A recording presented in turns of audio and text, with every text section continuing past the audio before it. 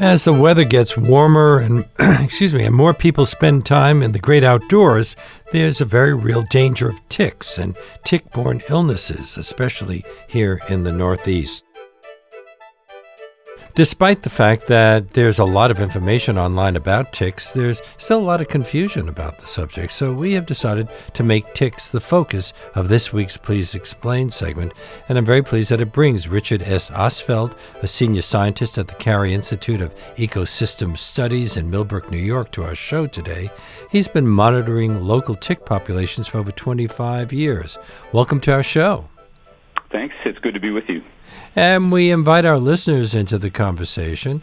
You can give us a call at 212-433-9692 or write to us on our show page at wnyc.org/Lopate or on Facebook or Twitter, where our handle is @LeonardLopate. Richard, maybe we can start with the basics. What kind of insect is a tick? What does it look like? Well, let's start with the basics. Actually, it turns out that ticks are not insects.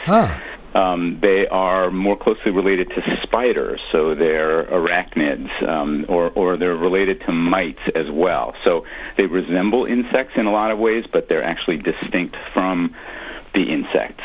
So they're a group that is mostly parasitic. They make their living by drinking the blood of animal hosts of various kinds, including us, unfortunately. And there are lots of different species of ticks around the world, and they're notorious for their ability to transmit diseases to us, to wildlife, to livestock, and various other animals.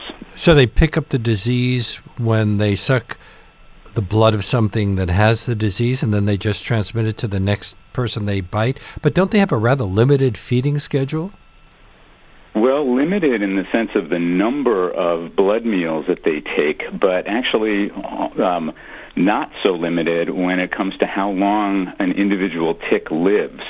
So yes, most of the pathogens that ticks transmit that cause disease in us or our pets or our livestock are not present in the new baby ticks when they hatch from eggs. The mother ticks, even if they're infected, don't transmit those disease-causing agents to their babies.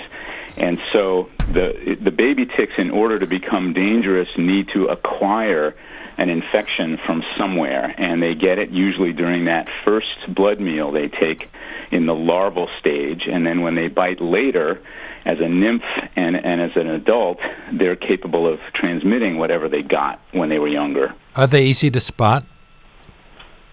Well, no. I mean, that's part of the problem, part of the reason why Lyme disease and other tick-borne diseases associated with the black-legged tick are so insidious is because the very important stage, the nymph stage, the one that's active like right now, May, June, are its peak months, is very, very tiny and inconspicuous, very hard to see when it's crawling on your skin or embedded in your skin, and hard to feel as well. And if they were a little bigger, I think we'd do a better job of getting rid of them before they made us sick.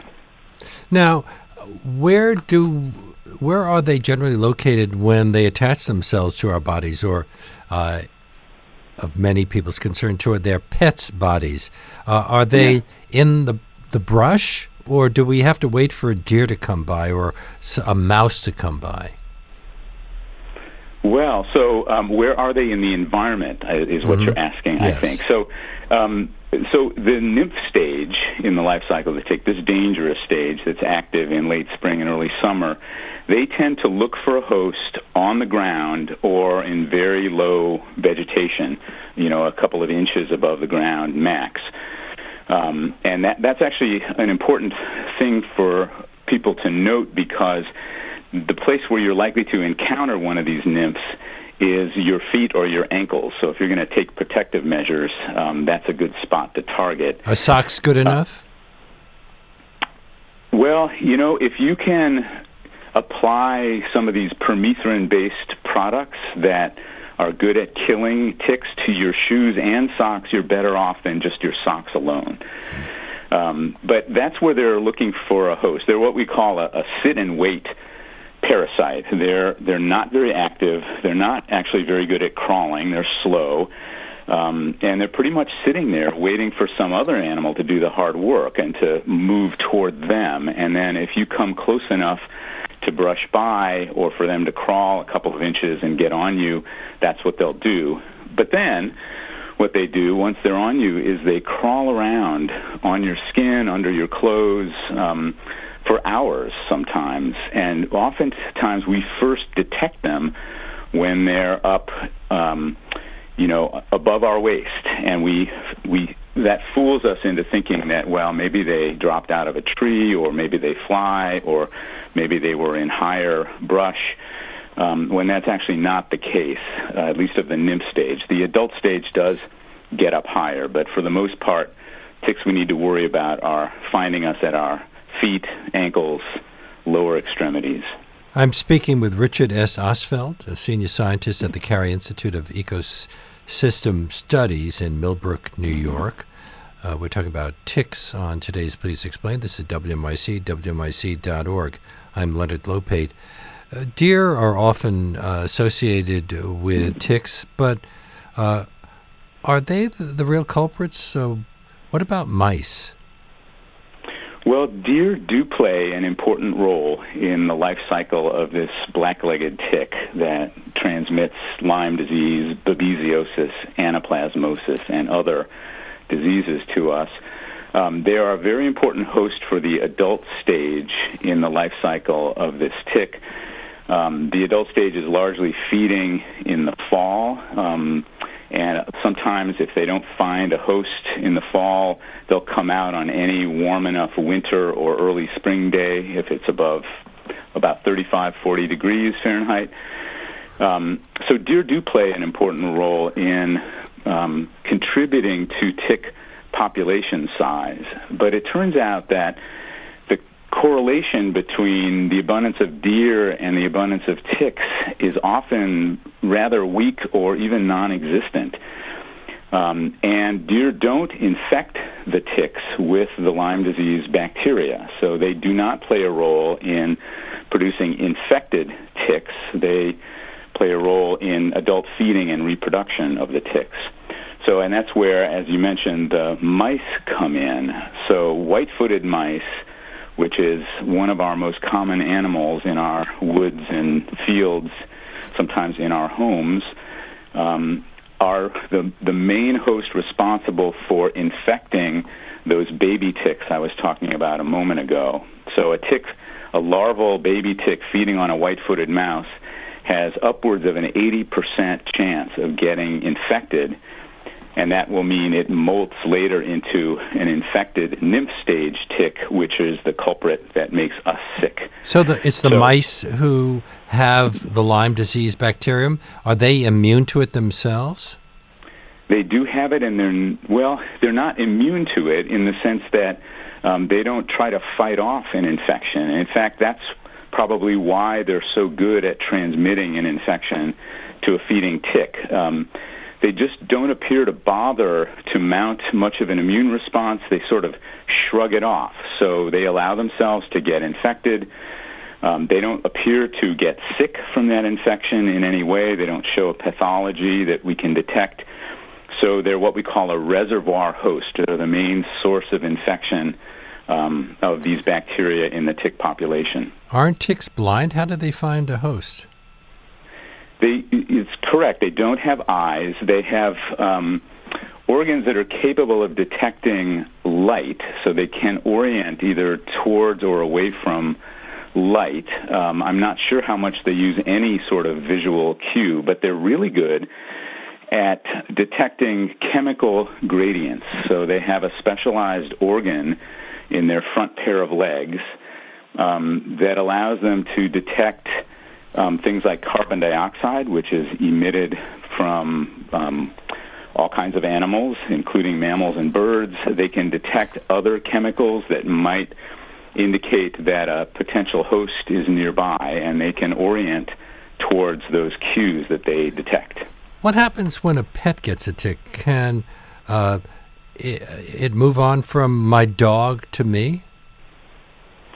Yes, it can. So these ticks will often bite our dogs and cats. And then, we bring our dogs and cats back in from the outside, and they have these ticks on them. Interestingly, it's sort of a paradox, but the ticks that are attached to your dog or your cat and feeding from them, maybe they're somewhat engorged with blood, they're not the ones that you personally need to worry about, because once that tick finishes its blood meal on your pet, it's done feeding for months, more like a year. So, and it will not survive in your house or apartment. But of course, your pet might need to worry about what that tick is transmitting to it. But the other issue is that, can dogs and cats get Lyme disease? Yeah, dogs certainly can. They can get quite sick, and they're treated for Lyme quite a bit by veterinarians. And they can get vaccinated against Lyme as well. There's an effective dog vaccine against Lyme. Cats is somewhat controversial. My understanding from talking to veterinarians is that cats don't show symptoms of Lyme infection, but of course, people who are sick from Lyme get lethargy. They don't really want to move very much, so maybe it's a little hard to tell if a cat is really sick. But in essence, there is little, if any, use of vaccination with cats. They're thought to be fairly resistant to infection with Lyme. Although but I was going to say we do try to protect our dogs with all sorts of things. But before I get to calls, our number, by the way, is 212-433-9692. You can write to us on our show page, wnyc.org/Lopate, Facebook or Twitter. Just one more question. What role do acorns play in all of this? Well, it's one question. It has a lengthy answer. I'll try to keep it short. But it turns out that acorns are a good leading indicator for how bad a year it's going to be for human risk of Lyme disease. And that is because the oak trees that dominate many of our forests in the eastern U.S. Have an odd behavior where they produce bumper crops of acorns about 1 year out of every 4 or 5, with most years being very low acorn production and then, boom, a bumper crop. Those acorns are a really nutritious food source for mice and many other wildlife, and they have a really long shelf life, so they get stored, and that allows the mice to survive winter well, get a jump start on breeding, and their populations boom in the summer following a good acorn year produced in the fall. Is this one of those summers? No, the end of the story leads up to this summer. So we had an acorn year in the Hudson Valley, and we suspect elsewhere in the Northeast, Mid-Atlantic, in the fall of 2015, and we documented a mouse plague in our woods, as well as our basement in many people's homes in 2016, and that meant that there were tons of these mouse reservoirs for infection for the baby ticks to feed on last summer when they first hatched out of eggs. And those baby ticks are now coming out as infected nymphs. So we have anticipated that 2017 will be a particularly dangerous year for Lyme disease. So not only oak trees, but also Lyme disease grows out of acorns. Yes, they do. I'm going to put a couple of callers on. Monica from New Jersey, you're on the air. Hi, thank you for your wonderful program. We are so excited about listening to you every day that we're able to. Thank you very much. I live in a forested area in New Jersey, and everyone in town worries about Lyme disease. My question is, it's very important to burn leaves each fall to not burn them because of the air pollution. But I wonder if that hasn't helped the ticks proliferate over the last few decades, not burning leaves. And I wondered if your guest could fill us in on anything that if there's some way we could burn them to some extent to eliminate this enormous disease. Richard? Right. So, yeah, there have been a few scientific studies on burning, both in the Northeast and also out west, where they have something of a Lyme problem, not like we do here in the East. And it's a confusing scientific literature. I would characterize it by saying that the initial impact of burning, so within a few weeks, maybe a month or so after the burn, you get an immediate reduction in the size of the tick population. But often they come back with a vengeance, even a few months later. And why they do that is not entirely clear, but it could be because the burning attracts wildlife because there's a new flush of growth, and those wildlife are capable of importing ticks from the surrounding area. A lot depends on how hot the fire is and what kind of habitat it takes place in. Generally, controlled, rather mild burns do not have a very strong protective effect against these ticks. So I'm not sure we would do better off with controlled burns of the leaf litter on the forest floor. My guest on today's Please Explain is Richard S. Ostfeld, senior scientist at the Carey Institute of Ecosystem Studies in Millbrook, New York. We're talking about ticks, and we will continue our conversation. Take your calls. Our number is 212-433-9692 after this. We are back with Richard S. Ostfeld, senior scientist at the Carey Institute of Ecosystem Studies in Millbrook, New York. We're talking about ticks and related problems here on our Science Friday segment. And we are going to go to some of your calls. Tom from Bronxville, New York, you're on the air. Yeah, hi. This is a great topic. I personal experience from my ex-wife for many years suffering from Lyme's and cat scratch and babesiosis, etc. And before I get to my point, is I'm very upset with the medical and insurance communities who believe it's not a real disease, and I don't see any research being done on a cure. That said, I was camping last week across the Hudson River from Millbrook, and I discovered a tick crawling on my leg and had just put its pincers in.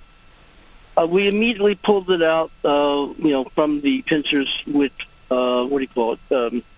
tweezers. Right, and that was it. I've been watching the spot. I don't see any bullseye, although that only occurs in a few percent. And I don't feel any symptoms that are different than before. So how long does this tick have to be in to infect me? And when we pull it out, can I just add to that? Oh, can we be sure that we have pulled it all out? Does that matter? Yeah, it matters a little. The degree to which it matters is a little inflated. But in essence, when you find a tick on you and it is just starting to embed its mouth parts, that takes place for minutes to a few hours after it first starts. I mean, these things operate on a very slow time schedule. If it truly was just getting its mouth parts in and it was not yet engorged with blood, so it's still flat, it looks like your basic flat tick, if you know what that means, then your probability of having been exposed to Lyme disease is vanishingly small. So you did the right thing by watching the side of the bite, keeping your eye open for a rash. And it's true that the sort of classic bullseye rash happens perhaps less frequently than some people assert, but some sort of rash, an expanding rash, and one that's fairly large, not just, a little red spot an inch in diameter, bigger than that. That happens in a sizable majority, although exactly what majority of Lyme patients we don't really know. So keeping your eye on the site for the next few weeks is a really good idea. If you feel any flu-like symptoms within a few weeks or a month, after that event of pulling the tick off you, then I would take that seriously and see a physician. But it sounds like you did exactly what you should do. Now, if you pull the tick out and it's really firmly anchored and you leave, there's a little black speck still in your skin, you're probably okay. I would, again, keep vigilant and watch the spot. I would use an antibiotic ointment or a wipe of some kind on the site where you pull the tick out. But that's not all that important to whether the tick is actually going to make you sick with one of these tick-borne pathogens. Those get injected from inside its body into inside your body. So just leaving the mouth parts in there is not a terribly big deal. Now, I have a couple of follow-ups before we go to the next call. Is Lyme disease the only major disease that is passed on by these ticks? No, it is not. It is the most frequently transmitted one, but there are a couple of others that are actually quite common in the eastern U.S. and the midwestern U.S. where this black-legged tick occurs. One is called babesiosis, and that is a disease caused by a little parasite that's similar to the malaria parasite, and some of the symptoms are similar to malaria as well. It is not a bacterium, so antibiotic treatment is typically not prescribed, but there are other medicines to take. Another bacterial disease is called anaplasmosis, and that can be a very serious disease, and it is found in a fairly high percentage of the ticks in our area. But treated with antibiotics, I imagine. That's treated with antibiotics, yeah. The same. Usually doxycycline is the treatment of choice for both Lyme disease and anaplasmosis. And but we're discovering new tick-borne pathogens every few years. There's another bacterial relative of the Lyme disease bacterium that we now know occurs in our area. There is a virus that these ticks can transmit that is exceedingly rare, thankfully, because it can cause brain swelling and even occasionally death. So I would not be surprised if we discover additional tick-borne pathogens in the coming years in this tick that we've known about for several decades now. Just one more thing before I go to the next call. We talk about pulling them out with tweezers. Are there other ways? I've heard that you can take a Q-tip, put it in alcohol, and then do a kind of clockwise motion on the tick, and that will release the tick. Is that true? That is not at all recommended. Okay. There are various folk remedies for getting a tick out, and typically all they do really is waste time, and time is of the essence because the longer the tick is attached, the more likely it is that any pathogens inside the tick are going to make their way into your body. So the Vaseline to try to smother it, nail polish, a burnt match head, alcohol to try to irritate it, all these things are, number one, usually not very effective in getting it out, and number two, they slow things down, and that's exactly the opposite of what you want to do. WMIC. Tweezers. Go ahead. Tweezers. That's fine-tip tweezers, grabbing it as close to the skin as possible and pulling straight out. That's thought to be the most efficient and effective way of taking care of the problem. WMIC's own Kat Aaron asked us on Twitter, do we have to worry about ticks in places like Prospect Park or Central Park, or is it only a concern when you're walking through the woods? Well, so that's an intelligent cat, if I understood that properly. So recently I looked into whether ticks are abundant within Manhattan and Central Park, for instance, and my understanding is that they've been occasionally seen, but are not thought to be abundant. And perhaps if if listeners who know better than that are able to, maybe they could call in and give me updated information. In some of the boroughs, there are tick populations, and there is a real risk. The riskiest habitat is wooded habitat, where there's a canopy of leaves overhead or of tree branches overhead. Ticks prefer that kind of more shady, moister habitat than out in an open field. Chris from Garden City, you're on the air. Hi, Leonard. Thank you for taking my call.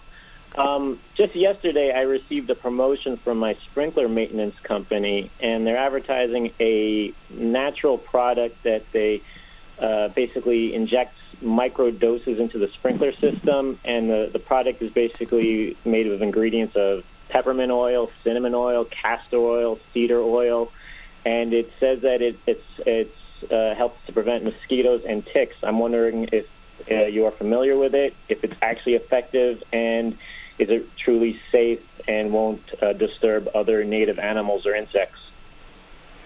Right, yeah, very good question. So I'm not familiar with this particular product. I do know that there are various essential oils that have been tested in terms of their repellent properties on ticks, and they occasionally have reasonable repellent properties. They tend to be rather short-lived, half hour, an hour or so if you put them on your skin or your clothes, as compared to DEET and other marketed repellents that last quite a bit longer than that. There are a few natural products like a chemical called Nucatone, which is in Alaska yellow cedar. That's a food-grade substance. I think it's used in soft drinks for a kind of a citrusy taste, so it's consumable. And it has been tested a little bit in sprays in the environment to see how well it kills ticks. The size of these studies is not large. I think it's a bit premature to draw firm conclusions, but it looks like it might work. Some of these other oils have not been well tested, and I would ask these companies who would like to have you employ them to do these services to show you the evidence that this actually works. And you'd want fairly good scientific evidence. And without that, it's a crapshoot. You know, it's hit or miss. It may work, it may not. And if you don't have good evidence, do you want to spend your money on a roll of the dice? I'm not so sure. What about what's in Frontline, which we use on pets, or tick collars? Why are they effective? Would they be effective on humans? Well, Frontline is the active ingredient is a chemical called fipronil, and that is an insecticide. And when we think about ticks, we call it an acaricide, given that ticks are not insects. But the same chemicals often kill both ticks and insects.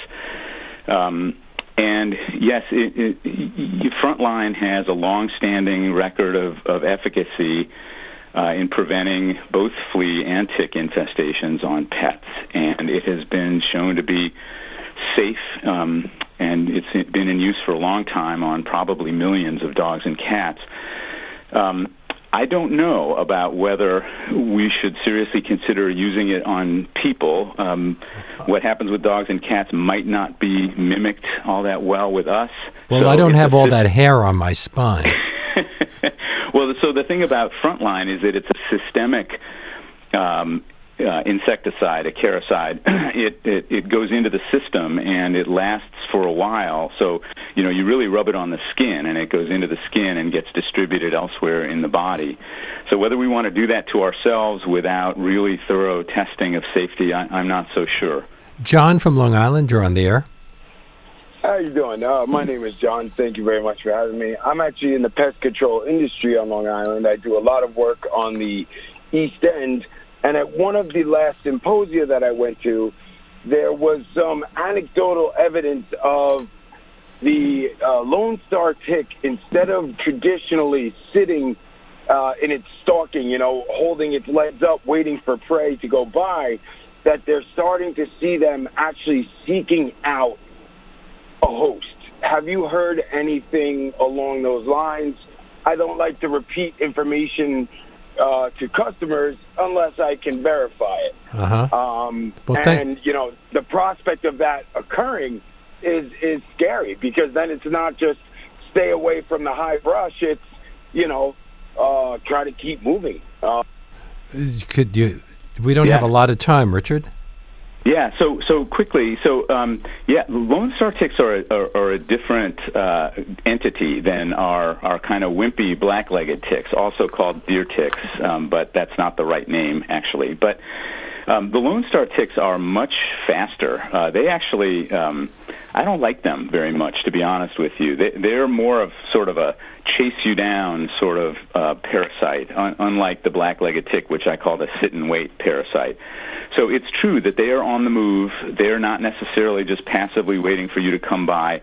They will orient towards people, and they're much faster and capable of actually covering some ground, unlike their relatives, the black-legged ticks. You wrote a paper titled, "Is Biodiversity Bad for Your Health?"